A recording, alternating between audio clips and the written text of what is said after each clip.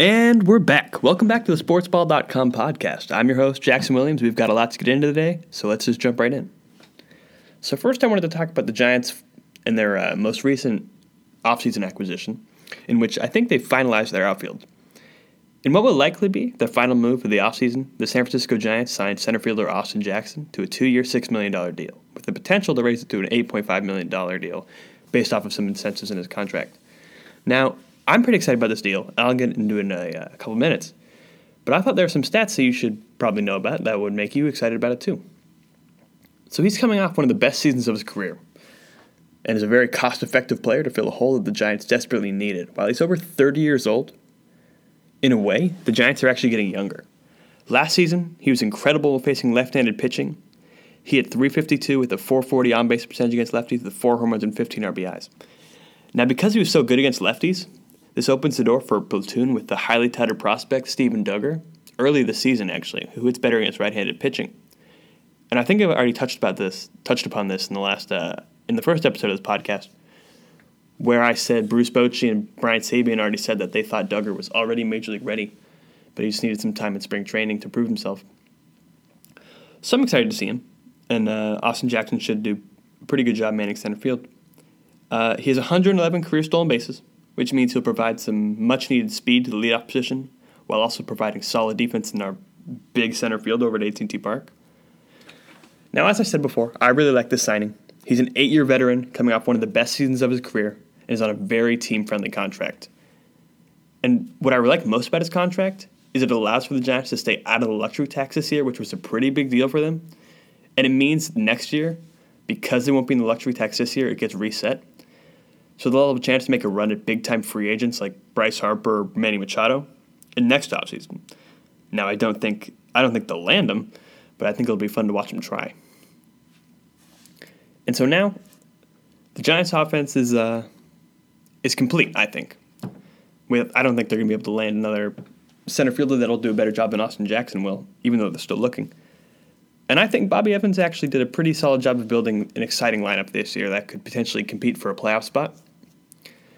And he did it without committing too much money in the future, which is always a good idea with our aging team. And it'll be interesting to see how Bruce Bochy will set the lineup, because I can't remember a time where we had so many productive hitters in the same lineup.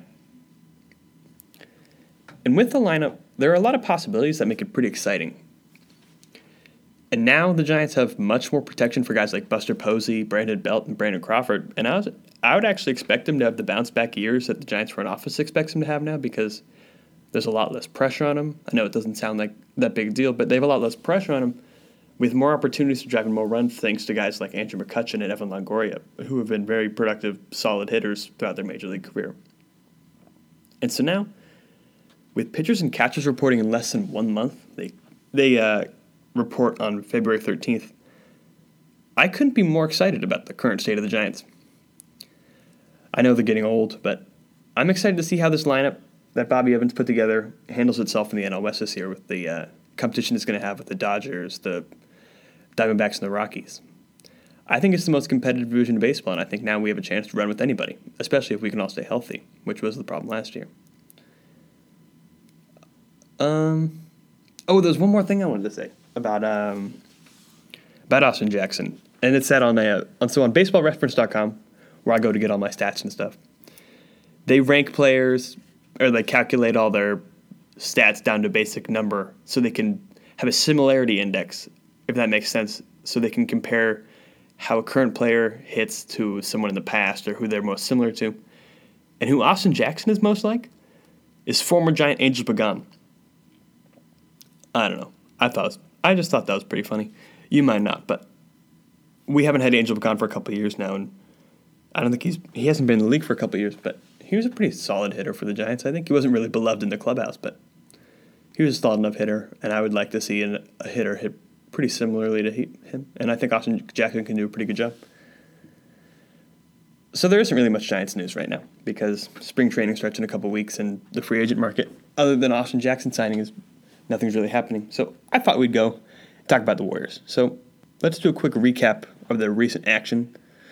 Since I last recorded a podcast, they have played 3 games. The first win, they beat the Chicago Bulls 119-112 last Wednesday. Klay Thompson had like 38 points. I think it was a season high, if I'm being honest.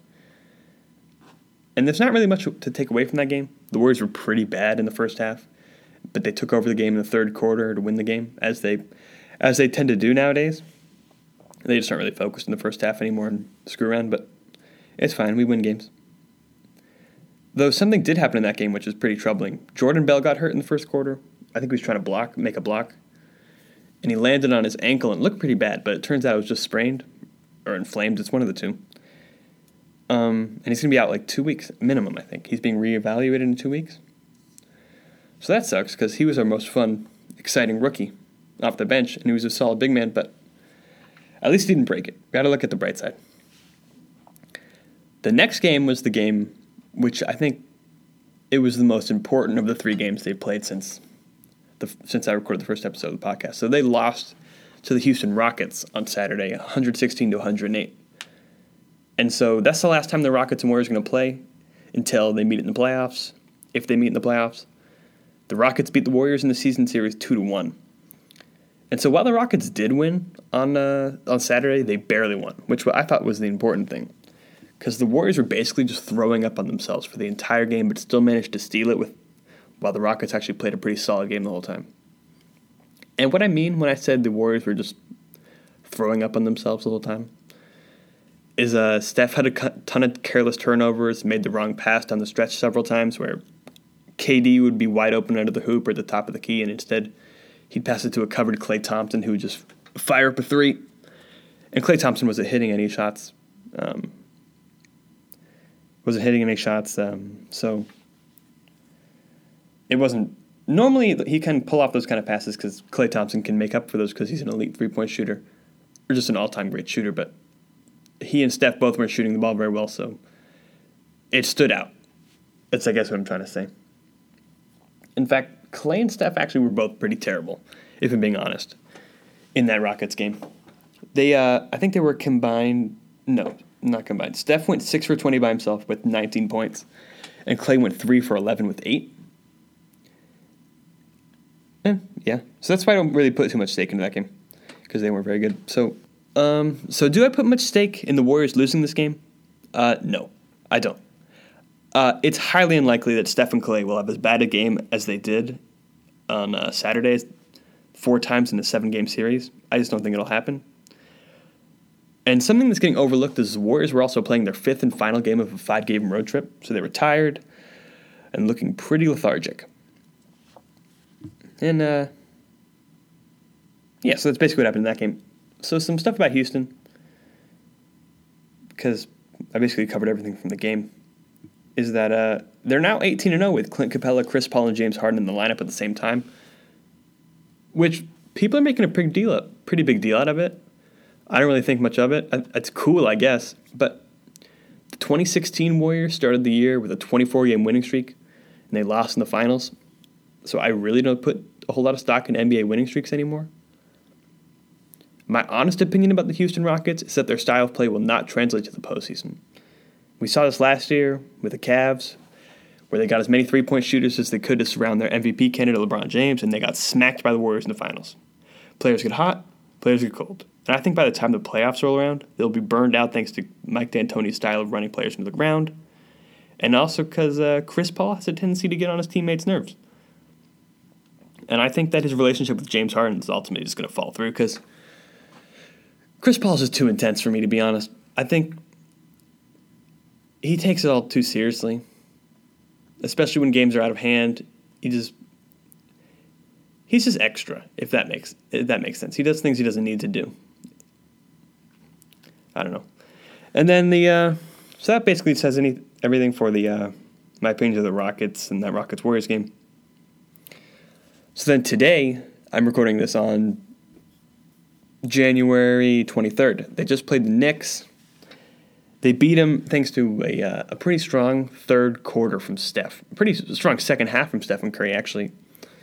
They were down throughout the entire first half. They didn't have a lead for a single second. But Steph got hot in the second half, and he finished with like 32 points. And I think he made like 8 of 15 threes after going like 1 of 8 in the first half. Sounds pretty good. He was the only Warriors player with more than 14 points, though, which was pretty interesting. KD was the next highest player with 14. But he also KD dished out a season high, or career high actually, 14 assists. But so really what happened with the Knicks game is they were again just not able to make a whole lot of shots in that first half, but in the third quarter they exploded because, as I said before with that Bulls game, they don't really try a whole lot in the first half anymore these days.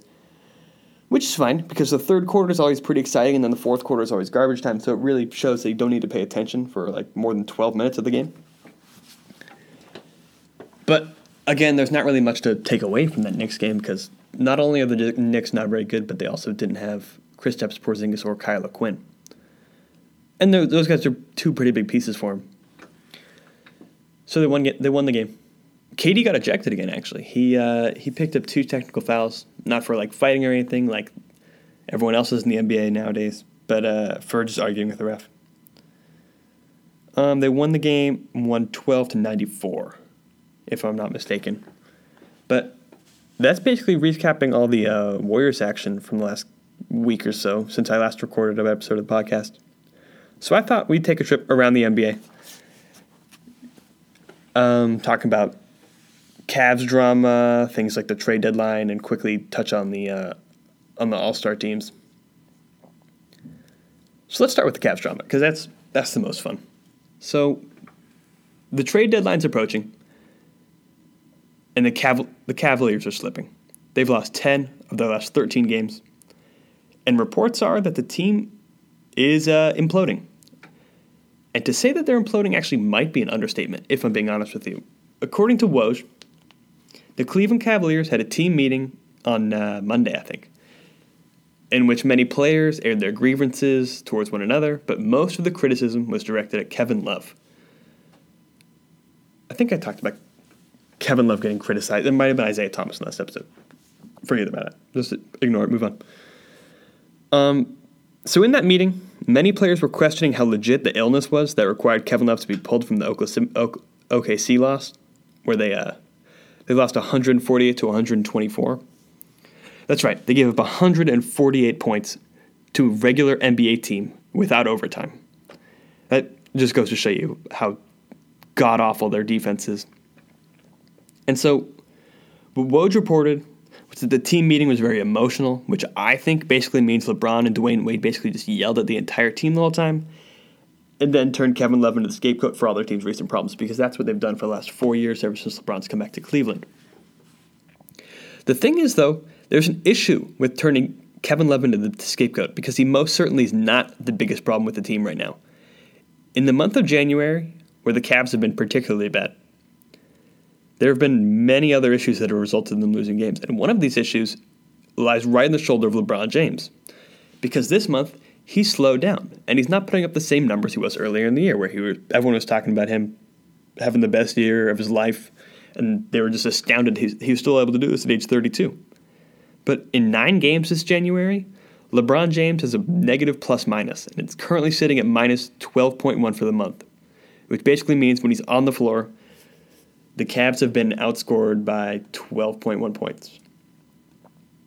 And so something interesting about LeBron is that his field goal percentage has declined with each passing month. And this is the 4th month of the season. And his percentage on 2-point shots is not much of the issue, but his numbers show a slight decline in his overall field goal percentage. He started off in October with 58.6%. In November, he was still there, 58.1%. December, he dipped. December dropped 6%, down to 52.4%, and in January, 52.3%. Now, that's pretty good. And that's because he can just bully his way to the basket every time. The real culprit for the decline, and the reason why it's as low as it is because his three-point shooting has just been abysmal as of late. He started the season blisteringly hot from three. I think his high was 49%. Or no, it's I think it was 43% in November. And he shot over 40% in October too. But after November, where he shot 43%, he fell off a cliff. In December, it dropped to 34.6% from three. And in January, it's been even worse at 20.6%. And he's making less than 1 3 per game at this point, which just isn't how to win in this day's NBA. And his shooting decline has actually led to him posting less points per game than any other month as well, at 22.8 points per game. Whereas before this month, he's scoring 27.23 points per game. So that's it's a 5-point swing from before this month, where he's also turned 33. So you can say that he's declining as he's turned 33. But I really wouldn't put it that. I think it's more of a down month, but it's one of the reasons for the Cavs' struggles. And that's obviously not the only problem. There are other deep-rooted issues with this roster, and they are primarily on the defensive end, where nearly all their players struggle. This team is just too old. And as players age, their desire to play solid defense lessens as they focus their energy on being more explosive at the offensive end. And most of the Cavs' high-profile guys have to rely on their explosiveness on the offensive end. LeBron's game is based on being explosive enough to get to the hoop at any time. Dwayne Wade's game is best around the hoop and in the mid-range game. And Isaiah Thomas's game is based on his ability to find a hole and keep his defender guessing, giving him space to pull up from deep. And now that their core is aging, they can't rely on all this explosiveness. And so their frustration comes because of that, and now they're attacking teammates. And another report from the recent meeting from Frank Isola of the New York Daily News, the one leading the charge against Kevin Love was Isaiah Thomas. As I said before, Kevin Love was the scapegoat. And so me personally, I think that this is hilarious. Before the return of Isaiah Thomas, Kevin Love was averaging 20.2 points per game and 10.2 rebounds on 47% shooting. And it is at this point well known that he's a much better and motivated as a second option rather than a third option. And now that Isaiah Thomas is back, in the 7 games he's played in, Love is averaging just 13.9 points, 7.1 rebounds, and is shooting below 40%. It's pretty telling to me. It's clear that Isaiah Thomas is taking the open looks that Kevin Love was getting, and he's not able to get in the rhythm and score like he was before. It's obvious. It's the same. It's basically what Chris Bosh predicted what was going to happen when Kevin Love went to Cleveland in the first place, because he was in the same position when he was in Miami. Or not Kevin Love was in that position, but Chris Bosh was. You know what I meant. But the thing is about Isaiah Thomas and why it's so funny that he's the one calling out against, or leading the charge against Kevin Love, is that he's been terrible since coming back from injury. He's averaging just 16.1 points per game, 3.6 assists, while shooting 39.6 overall and 29.2% from deep, all of which are well below his career average. And all that's fine. You need to get into the rhythm, but the problem is he's shooting 14.5 shots per game, which is way too many, and he's taking opportunities away from guys who actually need it. Kevin Love is only shooting 13 shots per game, and is having a better year shooting the ball than his career average in nearly all offensive categories. And so the bottom line is that Isaiah Thomas needs to be taking less shots. And if I have a hot take for you actually about this. Let's get to that. My hot take is this about the Cavs. To get to a place where the Cavs can compete for a title this year and have a real shot against the best teams, they need to get rid of Isaiah Thomas. He's clearly a problem with the chemistry. He's a liability on defense that the Cavs can't afford, and he takes shots away from the better shooters. In my honest opinion, I think they should try to flip him at the deadline. I don't think his trade value is all that high, but if they could throw him in and try to help him get the guys that they want from the Kings or from the Clippers at this point, I think it's worth it. He's clearly a cancer to their locker room, and he just isn't good enough to play against the Warriors, which is what they need to build against. And so, moving away from Isaiah Thomas and the locker room drama, at least temporarily, there was also an interesting situation after a game a couple days ago where LeBron had a pretty interesting quote about his coach, Ty Lue, where he didn't come out and actually defend him to the media while the media was questioning his job security. As this isn't a new thing. People have been questioning Ty Lue's fitness to be an NBA head coach for years now, but I think this was the first real time that LeBron hasn't actually just full-on defended him. And so the quote was, "I would hope he doesn't get fired, but I really don't know. I don't know what's going to happen with our team. I have no idea what conversations have been going on. I've been trying to stay as laser sharp as I can to keep my guys ready to go out and play." Now, what does that quote mean? In my mind, it means that Ty Lue is as good as gone. I think the Cavs are going to fire him soon, and I'm even more convinced of that because the Grizzlies fired David Fizdale early this year. And some of you might not know the connection between David Fizdale and LeBron, so I'll fill you in right here. Fizdale was an assistant coach while LeBron was in Miami, and LeBron questioned his firing on social media when it happened earlier this year. And it makes all the sense in the world, actually. He ran the Grizzlies, who were a defensive-minded team, and I think he could potentially help put in a system that could help right the ship on defense as much as possible. Now, it isn't possible, but it'd be fun to see him try. And now, moving away from the coaching drama and back to the Isaiah Thomas, I think it's become pretty clear that either Isaiah Thomas or Jay Crowder has become the source of all the recent leaks from the Cavs. Now, I'm not the only one who thinks this. Most of Twitter believes it's Isaiah Thomas, and it's actually become a meme. And I'm inclined to agree. Because as much as the Cavs have struggled in midseason in years past, leaks never got out as much as they have this year or have been nearly as detailed. And the only difference between this year and last year, other than some guys like Jeff Green, who doesn't really talk to the media all that much, has been Isaiah Thomas, who is very fond of the media, having his own little docu-series about him being traded to the Cavs on the Players Tribune. And he talks to reporters all the time, and he's pretty active on social media and all that.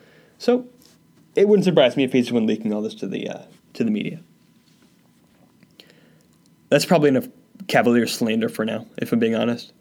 I feel like I've spent the majority of these first two episodes talking about the Cavs, so let's move on to some other NBA stuff. Let's shift gears to Milwaukee. So the Bucks just fired their head coach Jason Kidd yesterday.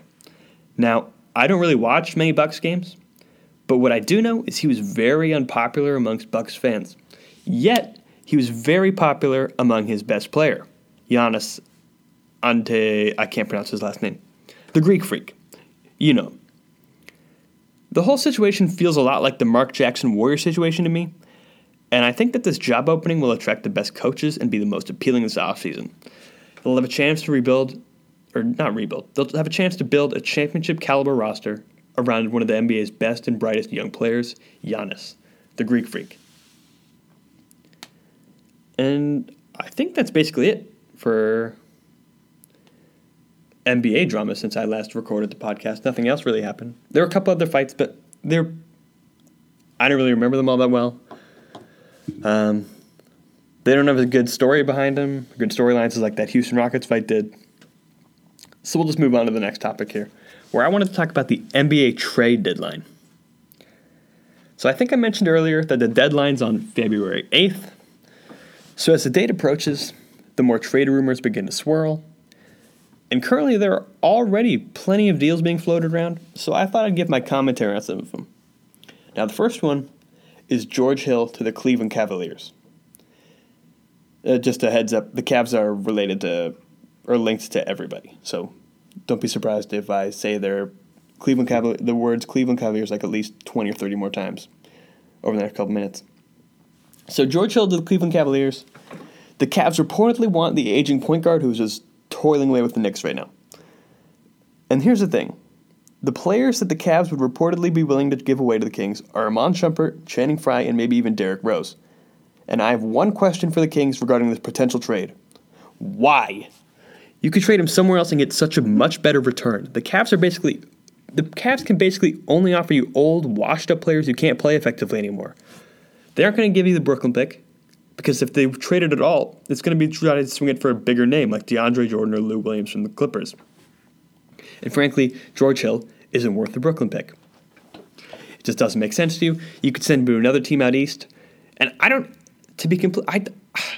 understand why any team is even talking to the Cavs. They can't offer you anything good other than that Brooklyn pick. I'll get more into that after I talk about their next rumored trade with the Cavs, is that they want both Lou Williams and DeAndre Jordan from the Clippers. The Cavs have been linked to DeAndre Jordan since offseason, I think. He'd give him a nice rim protector, and Lou Williams is a really really good scorer. I think he put 50-something on the Warriors a couple weeks ago. But the Cavs would have to offer the Clippers the Brooklyn pick. And the thing with the Brooklyn pick is right now it's basically insurance if LeBron leaves. Because if he leaves, then you're going to have a guaranteed top 10 pick in the draft to help build around or maybe just slide into the rotation with a guy like Kevin Love. Or if you can extend Isaiah Thomas, if you even want him, you could slide him right in there and build a team around that and still have a decent team. If they trade him, then there's no insurance for next year because if you lose, I think LeBron's gone. I think the only way you keep LeBron is if you win. I don't think Lou Williams or DeAndre Jordan helps you win. And so they'd have to offer the Clippers the Brooklyn pick and probably some other players like maybe J.R. Smith, who I don't know why anyone would want. Maybe Isaiah Thomas. I also wouldn't want him. And that's the thing. Outside of the Brooklyn pick, I don't see the appeal in this trade for the Clippers. The Brooklyn pick will be a top 10 pick, but you're also giving up 2 all-star caliber players for it. So as well as accepting washed-up players that can't play, it doesn't make any sense to me. So again, I ask, why? Why not send them, if you send them at all, to some other team? Like I know DeAndre Jordan's picking up a lot of interest from guys like the Bucks, who I mentioned earlier. They want a rim protector alongside Giannis so he can focus more offensively, which makes sense. I'm sure Lou Williams could get a massive return from literally any team. Why deal with the Cavs? You could, if NBA GMs really want the parity that they claim they do, why would you make a deal with the Cavs? You could basically end LeBron's reign in the East if you traded those guys instead of to the Cavs to a contender in the East or a contender in the West. They could beat LeBron in the playoffs. He'd leave. You no longer have to deal with him in the East. He'd go to Houston. You go to San Antonio. It just doesn't make any sense to me. They can't offer you anything in return, anything of value anyways, outside of that Brooklyn pick, who might not even end up being that good. Don't make a deal with the Cavs. It's not worth it. And so the next thing is actually pretty interesting, and it has to do with the NBA trade deadline too. And then there's a report. It's this. There was a report that came out a couple days ago that Kawhi Leonard is reportedly unhappy with the San Antonio Spurs. His rehab process is reportedly frustrating him as well as the team. And the word on the street is he wants out. Now this would be very interesting. He has the potential to be a league MVP. I mean, hell, he was a finalist for the award last year. Now he's coming off an injury and hasn't been nearly as good this year because of that injury. But I think any trade for Kawhi would almost certainly be worth the risk. He got injured in the playoffs last year in Game 1 versus the Warriors when Zaza slipped under his leg. It's pretty controversial. I won't really get too far into it because a lot of people have pretty raw feelings about that still. So we'll leave it at that. The question is, though, about Kawhi, is how much of his game is just a product of Greg Popovich's system, and how much of it is just sheer talent? Because if it's just a product of the system, you're going to have to trade him for him to be truly effective to a team with a really good head coach.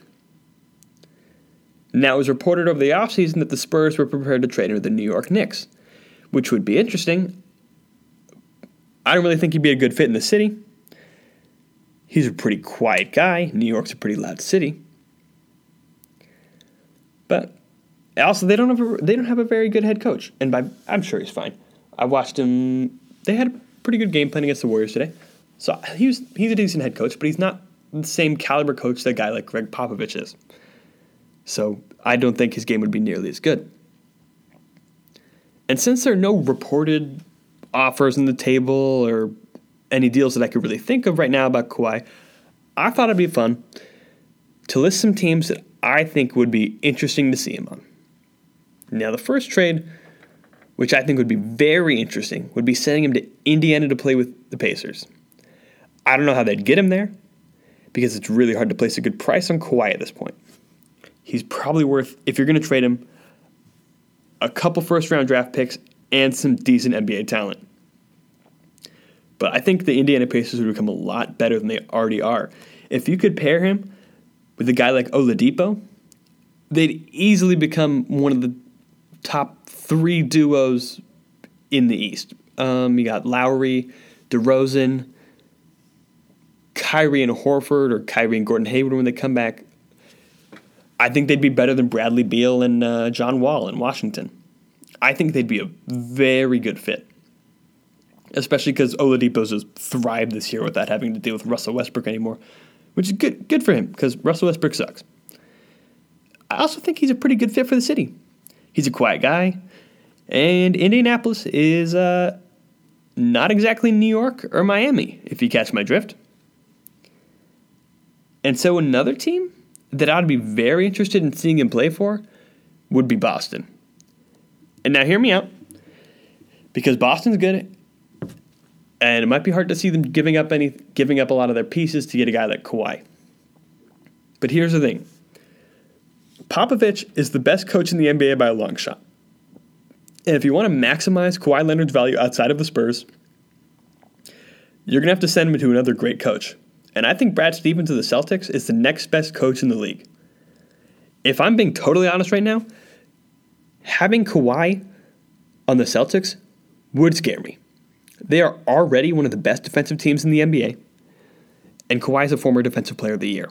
He'd be paired up with Kyrie Irving, who's a great point guard and could get him open shots. He's proven time and time again this year that he was not just living off of LeBron James' success.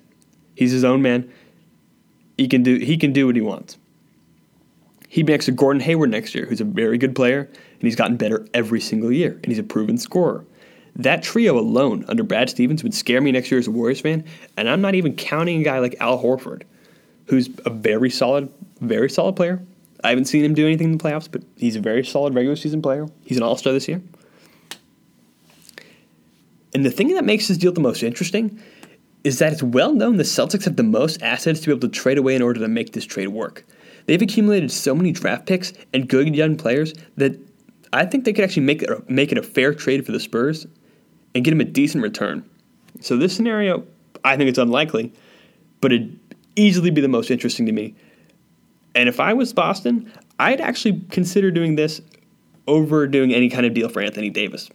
I think Kawhi Leonard is a much more proven player than Anthony Davis is, and he's hurt a lot less often.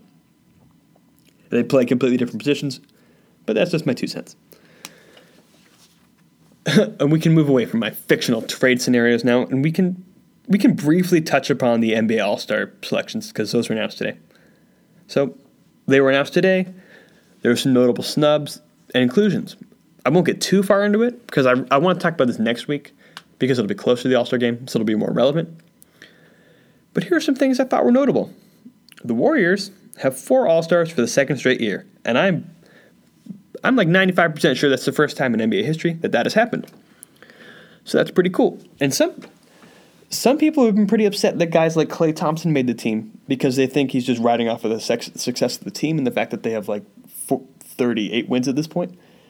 But they're forgetting the fact that Klay Thompson's actually having his best year offensively, at least numbers-wise or percentage-wise. He's shooting better from 2. I think he's putting a career high from 3.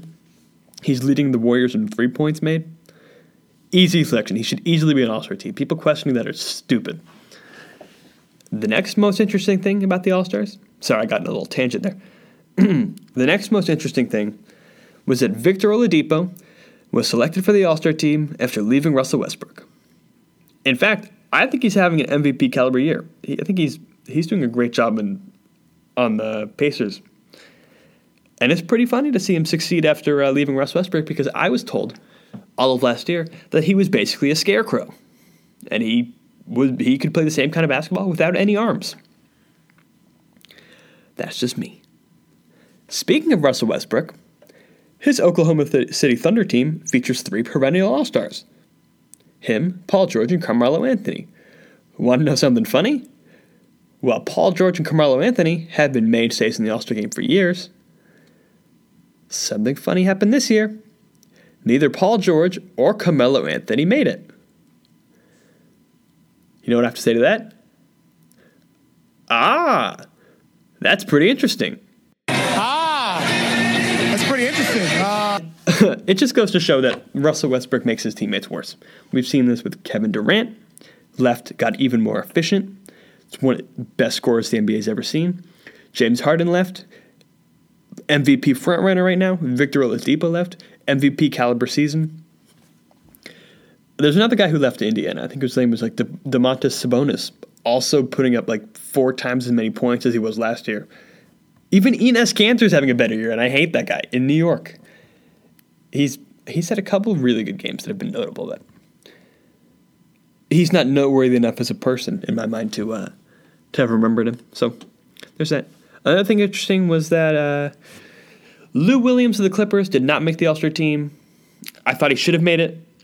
I understand why he didn't. He's a bench guy, and he's in a loaded Western Conference, even though he's been on just a tear recently. I think it was definitely a snub, but there were plenty of other deserving guys. I'll dive into this more next week on the next episode, because I think I've talked about the NBA enough for now. And we'll be closer to the game, so it'll be more relevant. And the selections were announced today, so I'll have more time to dig into it and find out all the details. So, with that, let's switch gears and talk about some NFL playoffs and get a super quick preview of the Super Bowl matchup between the New England Patriots and Philadelphia Eagles. So first, let's talk about that Patriots versus Jaguars game. So I was right in my prediction that the Pats would win, but the way they did was not expected from me. Brady came back from a 10-point deficit. I didn't doubt that they were going to win the whole time. I had total confidence in them doing so. But the thing was about it that there were several controversial penalty calls against the Jags that a lot of Twitter had a problem with. I didn't have a problem with it. I thought the game was officiated pretty fairly, and I thought the calls were right. And the only call that made me a little uneasy was when the refs blew a play dead when Myles Jack made that strip fumble on Dion Lewis as he was running up the sideline. So they blew the play dead after he'd picked up the ball and he was running it back. I thought he would have easily been in for a touchdown. It would have put the Jags up by like 17. I think the Pats are done. I think they'd move on. I think the Jags would have moved on to the Super Bowl. But the thing is about that play is I understand why they had to blow it dead. Because they had to review it. They had to make sure it was actually a fumble. But, as I said before, if they didn't blow the play dead, it's a Jags touchdown and the Patriots likely lose. And I can understand why Jags fans would be upset about that.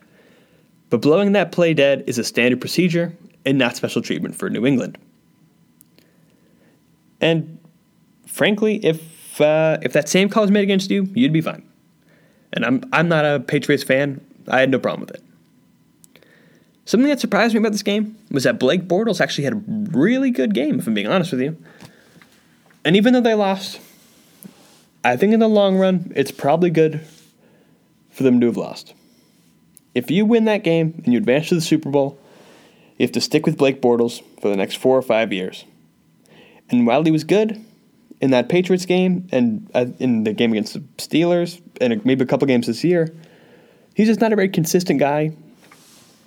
Coaches have said he forgot how to throw a football. His form's totally different than it was a couple years ago when he was actually decent. And I just wouldn't trust him with my franchise at this point. Now you have the opportunity to go chase a high-level quarterback in free agency. Me personally, if I was them, I'd go after former Redskins quarterback Kirk Cousins.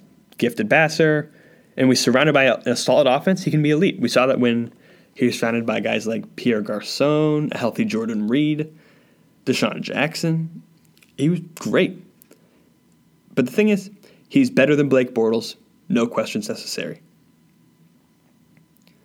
So like I said, I expected New England to win this game, so this wasn't really surprising to me, and I think it makes the Super Bowl a much more interesting game. I don't know how excited I would have been about the Super Bowl if the Jags had won. There just aren't many storylines behind it. I thought Jalen Ramsey would have given a couple good pregame interviews prior to the Super Bowl that would have hyped it up a little bit, but I think it's ultimately better for the NFL if the Patriots are playing again. It just is. All right, so the next game was the Eagles versus the Vikings. Now, I could not have been more wrong in a prediction than I was in this game. I predicted that the Vikings would have outlasted the Eagles and won 24-17. I thought that Case Keenum would be able to make more out of his weapons than Nick Foles would.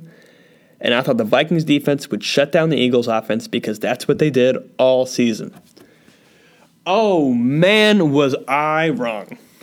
Nick Foles was incredible for the Eagles. It looked as if he rolled out of bed on Sunday morning and forgot it was 2018. And he thought it was 2013 again.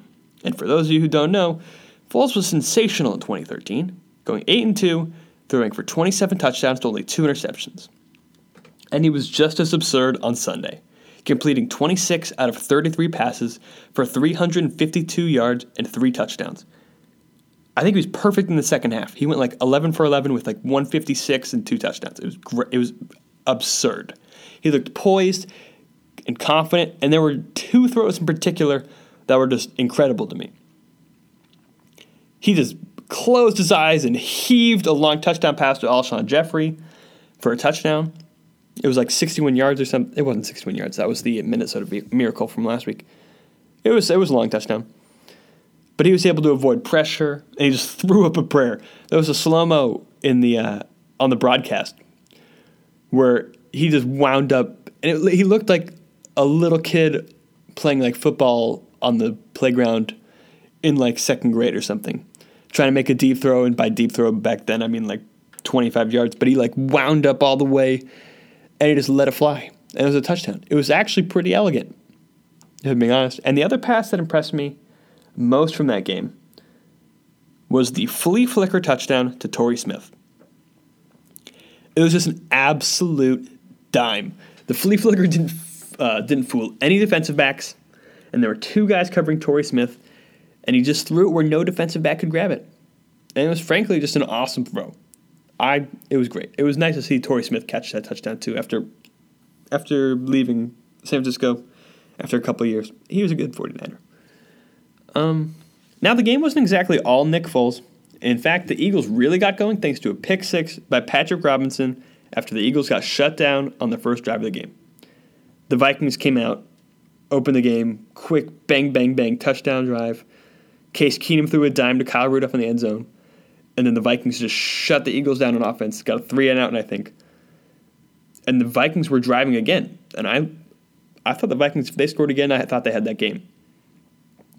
Eagles got some pressure on Case Keenum, threw a pick.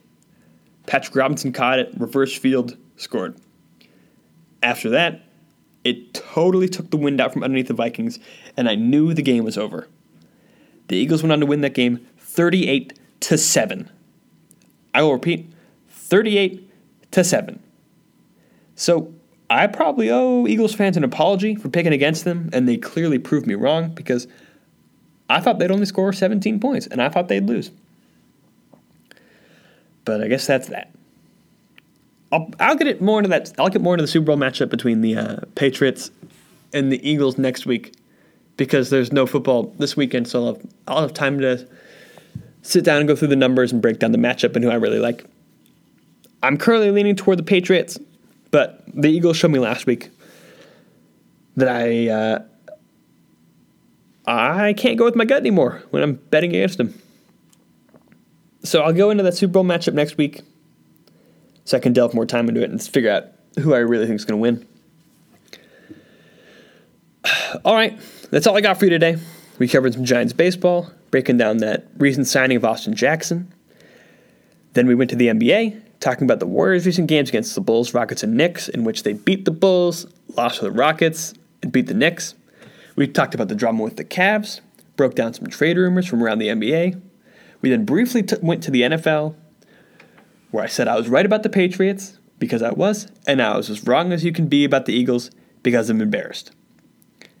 That was a lot for one podcast. I'll be back next week bringing you some more sports talk. If you enjoyed this podcast, please check out my website, sportsball.com. That's sportsball with a Z, and check out some of my writing. Thanks for listening, and I'll see you next week.